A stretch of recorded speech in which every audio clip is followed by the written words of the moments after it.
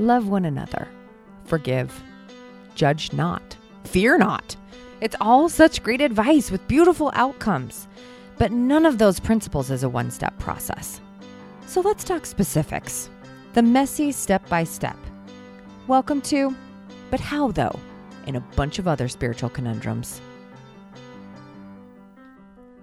Welcome back to But How Though? And a bunch of other spiritual conundrums.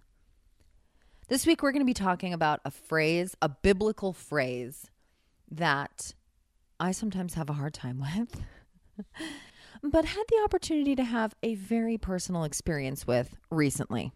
In the New Testament, a couple of the apostles recorded a story of an adorably eager young man. This guy was a believer. This guy wanted to do the right thing. This guy had been brought up to believe and keep the commandments and generally to just be and do good. He also knew that he could be doing more. He could feel it in his heart. So much so that when he gets a chance to talk to Jesus, the Jesus, he doesn't hesitate to ask what he needs to do. In Matthew 19 and Mark 10, this young man went to Jesus and said, "What shall I do that I may have eternal life?" Jesus replies with the basics. Keep the commandments. And the young man's like, I do. I always have. And then he hits Jesus with this amazing question, what lack I yet?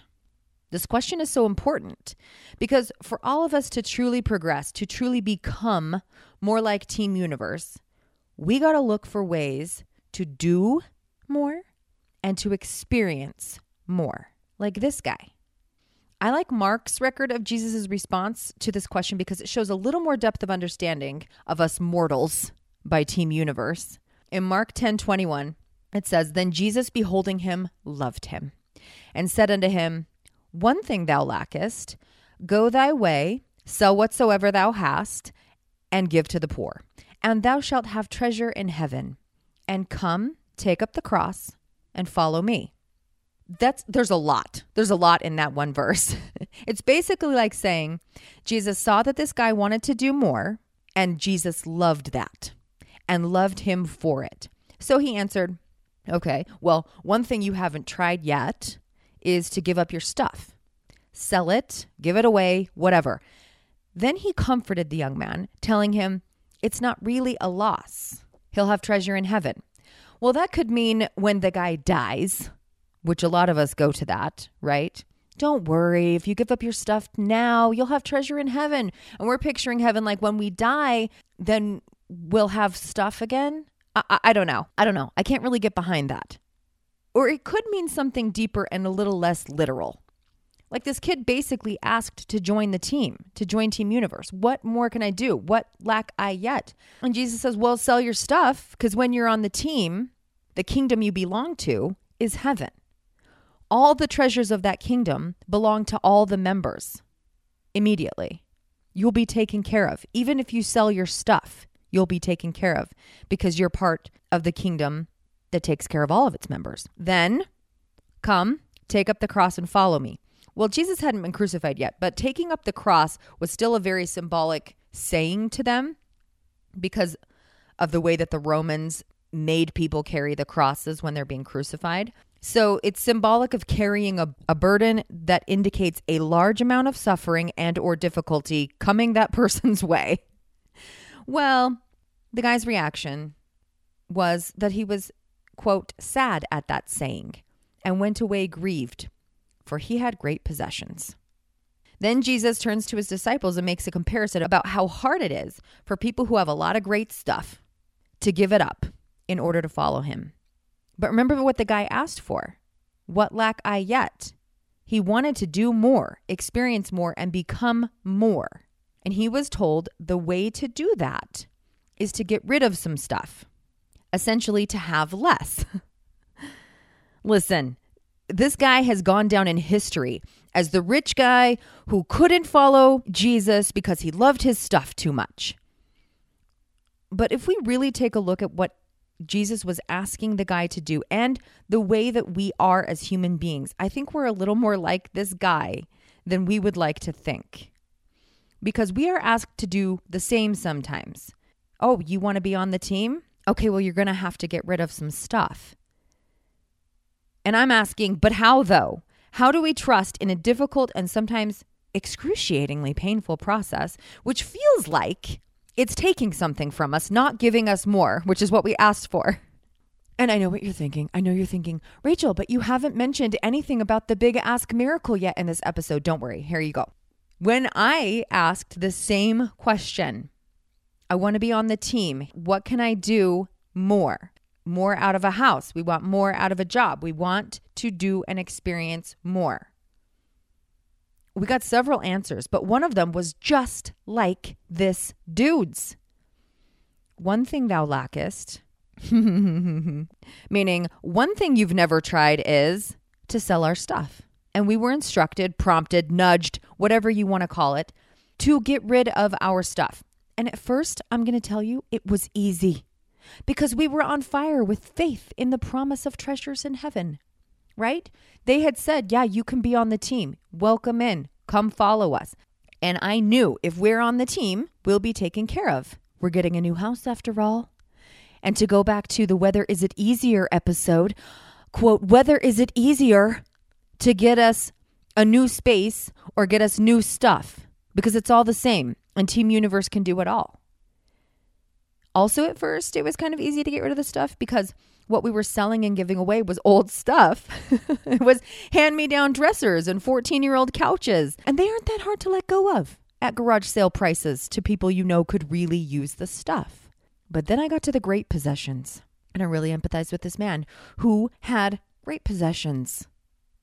The cute sofas that were purchased not too long before the move, and those adorable matching end tables, and the rug that matched. I mean, those were still even in style.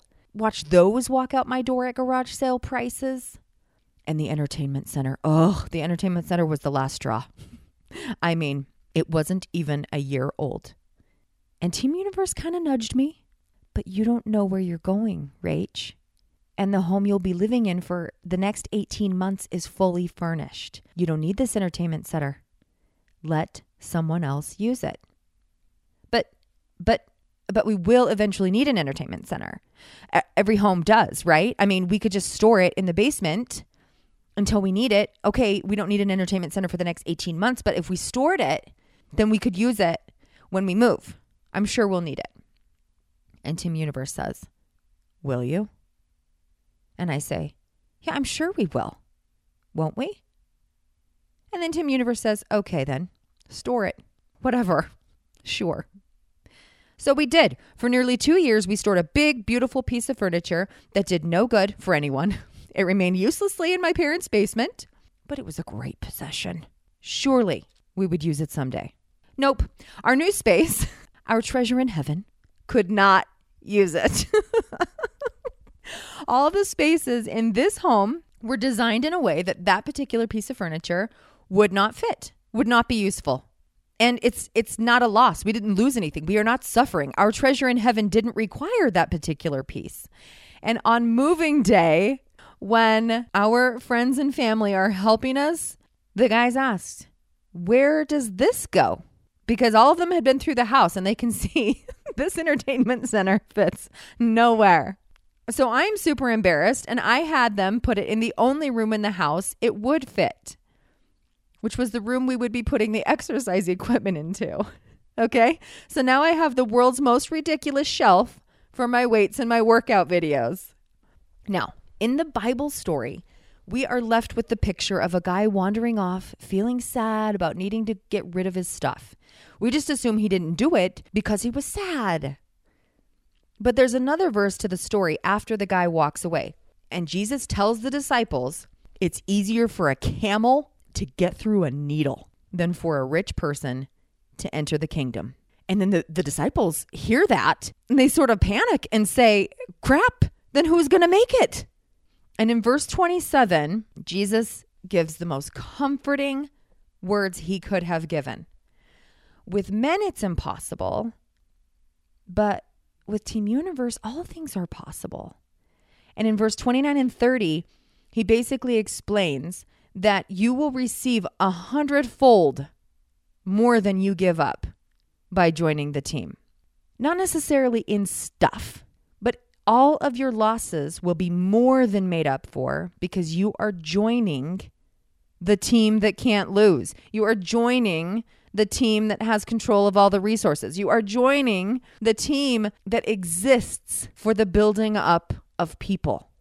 The key then is to face our fear of losing. We want to do more, sure, but we imagine that looks like staying just as we are with more added to us. But rarely in an actual metamorphosis is that how it works. Sometimes we got to let go of some of the things we're holding on to in order to make room for more. But more often, we got to let go so our hearts are open to how the more is coming. We got to let go of the thing that is holding us back from seeing the process unfold in a different way than we could have imagined. Team Universe didn't give up on me over my entertainment center any more than they gave up on the young man with his great stuff. Okay, it's said in Mark 10, Jesus, beholding him, loved him. And then he said to the disciples, don't worry, with Team Universe, everything is possible. Even working through the fear of loss when you take up the cross, which are the difficulties in joining the team.